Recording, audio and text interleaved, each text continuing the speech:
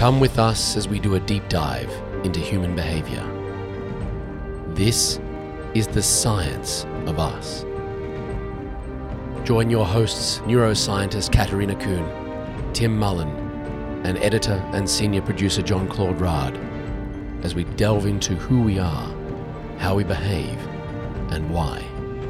Time to dive in. So welcome, ladies and gentlemen, to our very first episode of The Science of Us. I'm very fortunate to be joined here by none other than Katarina Kuhn, who's the Chief Strategy Officer at the Winning Group, also one of APAC's leading neuroscientists. Now, we're going to be talking a little bit about today, really to try and uncover our deepest emotional drivers, a lot about how we behave in general. So it forms the foundation of a lot of what we'd like to talk about in future episodes as well. So without further ado, welcome, Kat. Hi, Tim. Now, for those of people out there who don't know you, could we start with a little bit of background on yourself? Well, going all the way back, growing up in Germany with two psychotherapist parents, I guess I always good education. Very good education. Got used to asking the why behind behavior, I guess, very early on. And that led me to later on study, all sorts of sciences to do with explaining human behavior, starting with the sociology perspective. As we are social beings, how do we interact in group and we don't act in a vacuum? So understanding human behavior from that perspective, then marketing. And then in my studies came across Dr. Heusel, one of the German neuroscience pioneers at the time, working with neuroscience for business. And I was fortunate enough to start working and training with him directly in his team. And so that led me later on to the career I've pursued. Awesome. And going back a step, I have to ask, what were the dinner conversations like, the dinner table conversations like with your parents? Interesting, I would say, non-standard.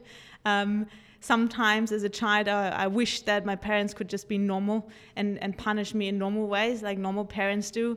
I remember one time when I was 13, we're at a party from my parents' friends, and we were in the basement, a group of wild teenagers, and we got a little drunk, and my mom found me and drove me home, and we had an incident on the drive home. And then in the morning, of course, it's not, you already feel bad enough, and but that wasn't enough for them. Rather than giving me no permission to watch TV or something like that, we had to sit down and analyze why I did it, whether I would intend to do it again, what the experience was like, and so on. And I think that cured me for years. Yeah, that's an education for you. Yes. Something you think modern day parenting should adopt, or? Well, in hindsight, I have to say, growing up like that, especially as a teenager, it can be quite confronting. But now I'm definitely extremely grateful to my parents for giving me that kind of questioning, curious mind into our behavior, because that's what I love doing now, looking at human behavior, understanding the why behind it. And so, yeah, I thank them today. Well, on that note, so if we can break down neuroscience a little bit for the everyday person, because not everyone knows what neuroscience is, how it works. Can you give us a little bit of background about what it actually is?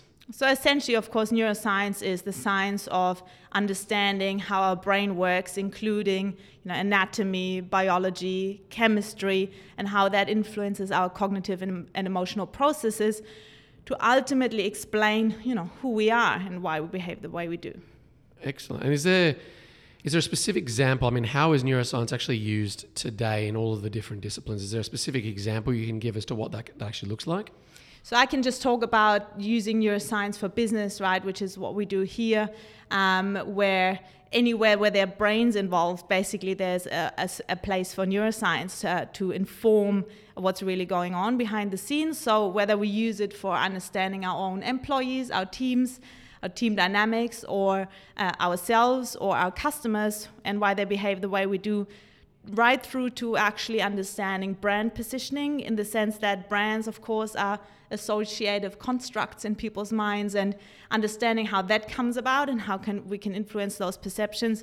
Again, there's a place for studying that by looking inside the brain rather than using traditional methods of asking people what they think and why they think, because we now know through neuroscience as well that approach has extreme limitations, since people are largely unaware of what's going on.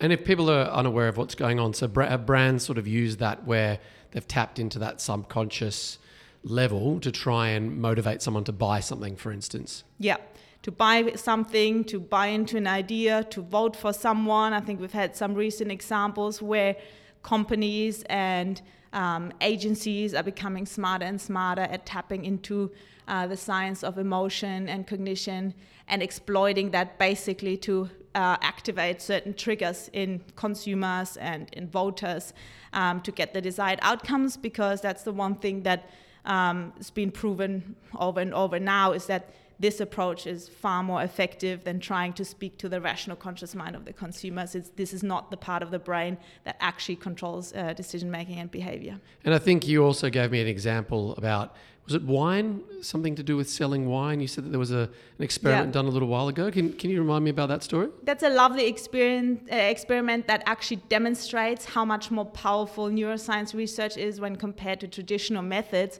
which is where researchers experimented with music being played on the supermarket shelf and how that would influence buying decisions on the shelf. And what they did is they tried to see whether German wine sold better when playing German music and French wine when playing French music. And that is exactly what happened. So when French music was played, French wine outsold a German wine 3-1 and vice versa. And the interesting part, of course, when we're asking people at the checkout in the supermarket why they made the decision they made, they're extremely good at coming up with all sorts of reasons, but they never are aware of the real reasons, because in fact none of the respondents was aware of music even being played at the shelf. And I think that is just one very powerful example where we can start to appreciate how much those subliminal environmental cues actually influence our behavior without us being even remotely aware of that. And a lot of this hasn't really changed. Am I right? In sort of over the hundreds and hundreds of years of human development and evolution, a lot of this stuff in the way our brain works relatively remains the same. Absolutely. And I think that's a refreshing antidote to the story of people have changed and generations have changed and the world is moving so fast, but really humans haven't changed that much at all in their general basic design. So the primal emotion systems that guide largely our behavior today are ancient and actually exist in all mammals, and so they're hardwired, they're old systems that guide our behavior, that filter our perceptions, and that is part of the study of neuroscience, behavior, and personality, to really understand what those emotional systems are and how they influence who we are and how we behave. And so it sounds like, from what you're saying, that we really don't know ourselves that well. What are the main things you think we're missing when it comes to trying to get that understanding of who we are? Yeah, I think we all do have a sense that we do know ourselves, right? Like, I know who I am and what I like and what I don't like and what my style is and so on.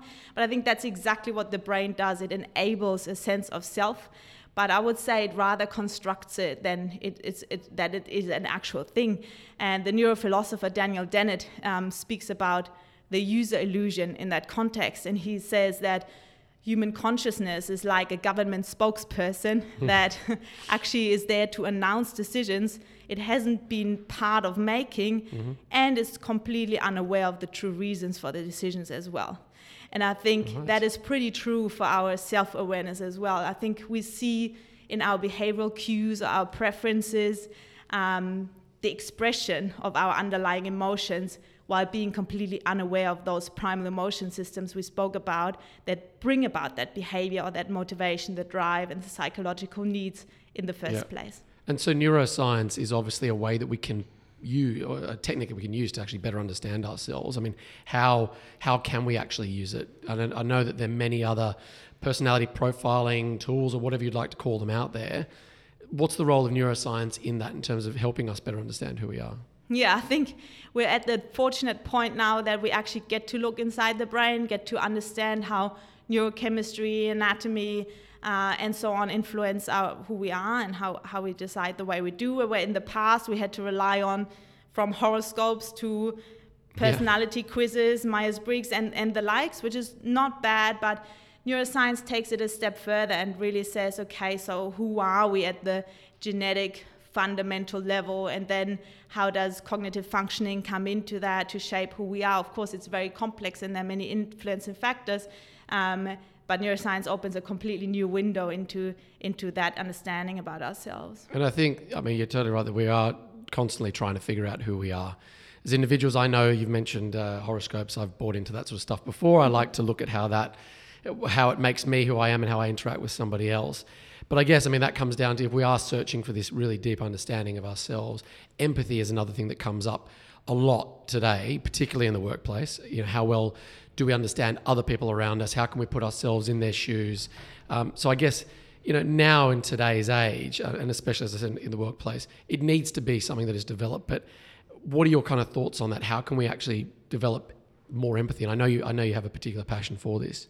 Yeah, that passion came about by really looking around us in the world today, and I think we are in the middle of an empathy crisis, and we see that in politics, we see that in our normal social environment, that we live in a time and place of increased polarization where, we look for sameness, not otherness, and everything that's other than ourselves, we tend to tune out on. And I think we see that in the workplace in the same way. And the result of that, it's not actually, as humans, we do have a great capacity for empathy, and we are naturally empathetic beings. That's why we can be so great at collaboration and nurturing and so on. And that's gotten us very far as a species. But the time and place we live in of, technology and increased polarization, and we're becoming more busy and less patient, doesn't really help to take a step back and listen to each other and take a moment to reflect on ourselves and other people. And so I think that has given rise to that empathy crisis we're seeing in the world today.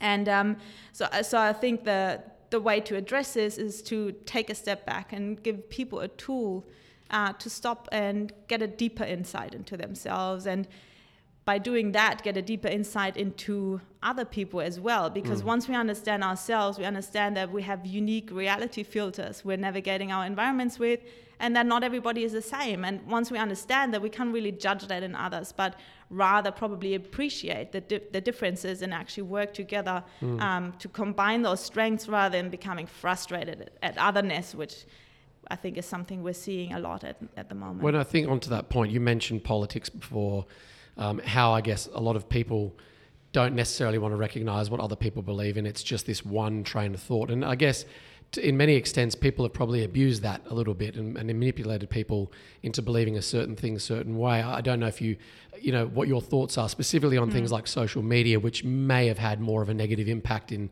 a lot of cases as opposed to the positive impact they were supposed to create in the first place. I think the dangerous thing we're seeing in the world today is that, yes, it is emotions that largely rule our decision making, but that by way of the human design, we're unaware of those emotions. But increasingly, there are people who specialize in understanding and tapping into those emotions.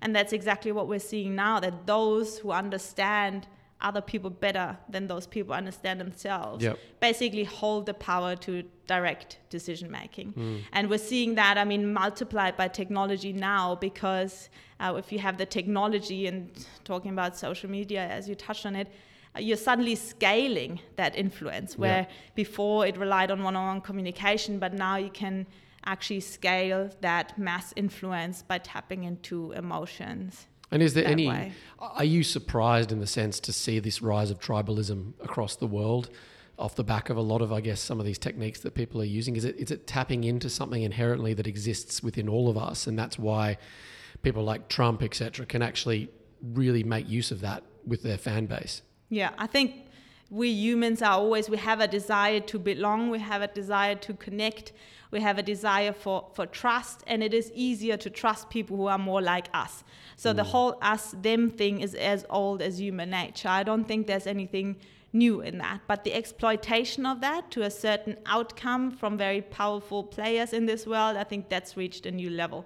But as you say, it wouldn't be happening if it wasn't tapping into something that we are very much prone to fall into that trap. Yeah, and I think it's always very easy to, as we've talked about in the past, to gravitate towards people that you feel that connection with and understanding, even though you could get a lot more benefit out of recognizing that, and that one person that may not be the same as you, but you could actually get on very well and complement each other in so many ways. I think Kari Anderson, who's done a lot of studies into that, she gives the example of somebody at a party who's looking awkward and in the corner by themselves, and that's somebody you should actually seek out to talk to, because you never know what you could actually uncover as part of that relationship, as opposed to going and joining the clique group that you're just feeling comfortable with. Yeah, I think that's a great idea, and I think I'm going to make that my mission at the next networking thing, because I hate networking for the sake of it.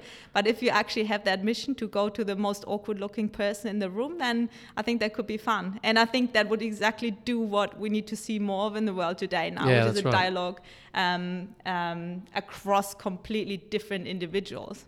So, and I guess on this notion of, trying to be a bit better in ourselves, can neuroscience actually help people become better versions of themselves?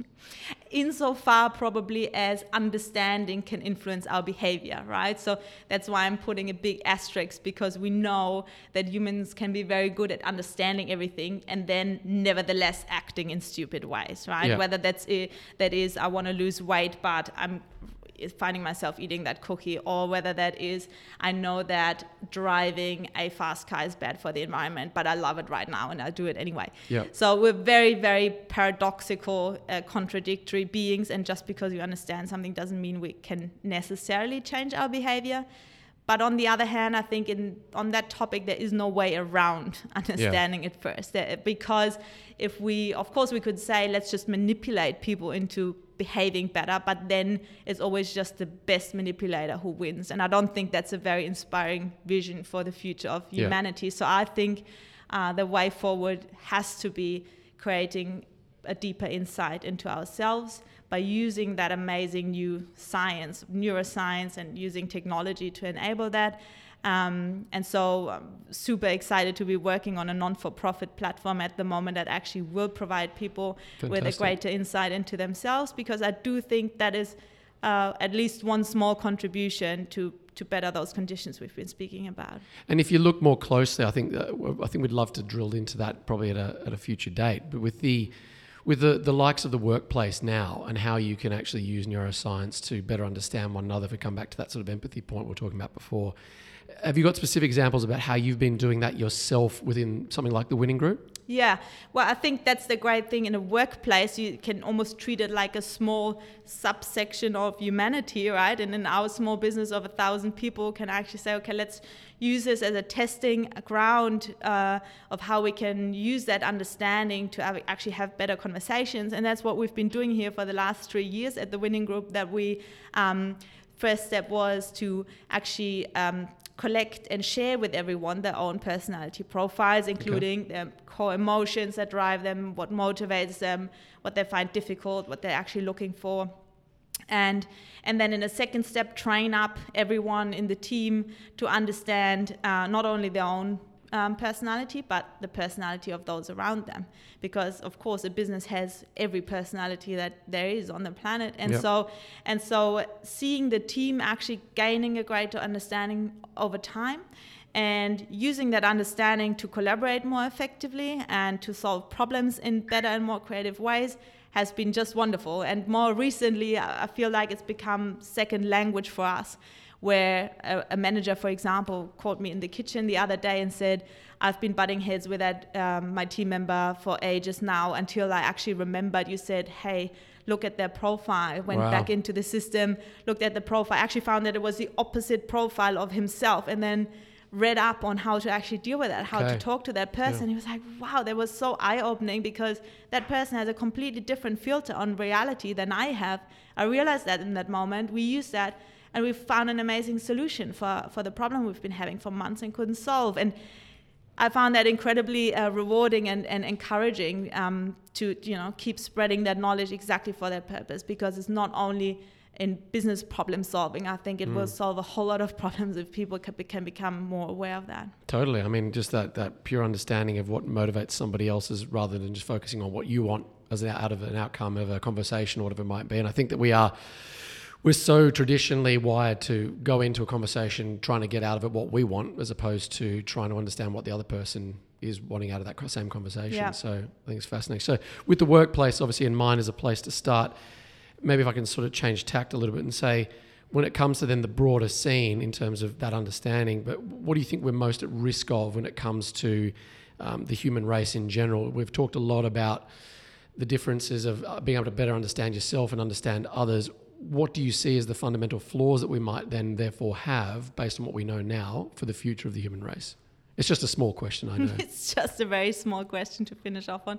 Well, I think one of the major risks we have is that being ever more advanced and being ever more intelligent and becoming ever more informed doesn't necessarily make us kinder or wiser. And I think that's a lot of the problems we're seeing now. You know, we have all the technologies on the planet. We can soon fly to the Mars. We have artificial intelligence. We've got neuroscience and so on. But we haven't actually become better at making wise decisions that improve the greater good, right? So we can see that when it comes to climate change. We see that when it comes to politics, like all over the place, we see the same thing. And I'm worried that if we don't solve that, we'll just take the same human condition to Mars and nothing will change. We'll just repeat the same pattern over and over. So I think that is the major challenge for humanity, to grow up in that sense and to, just not repeat the same patterns, but becoming ever more powerful on this planet and meanwhile eradicating other species and so on along the way. Wow, there you go. I think it's... Would you say you're then an optimist or a pessimist when it comes to the future? I'm an optimist because that's my natural bias. I know about that. But I think you do need to be an optimist as well because, what are we going to do if we just say we can't do anything about it, we can't change anything, then we might as well die right now. So I choose to remain an optimist as well. But of course, I'm also realistic about knowing what we just spoke about, how much does actually knowledge influence how we truly behave. I think we've got a long way to go there, but I'm very committed to helping at least with that first step of creating a greater understanding and then hopefully getting other smart people involved to say, okay, how do we translate that into behavior? Well, Kat, thank you so much. I very much enjoyed the conversation, as always. If you'd like to learn more about Kat and her work, you can look her up on LinkedIn, of course. Also head to our website at helix.com, that's with a double E, and you can look at some of the work that she does with us directly there. And we will also put in the show notes some of those links to some of the things that she's talked about in the show and also to her profile. But Kat, for now, thank you so much for joining us. Thanks so much, on the Tim. Science of Us, and we'll see you on the next one. That's it for this episode of The Science of Us. If you'd like to learn more about any of our guests, head to the website or check out the show notes. We'll see you next time on The Science of Us.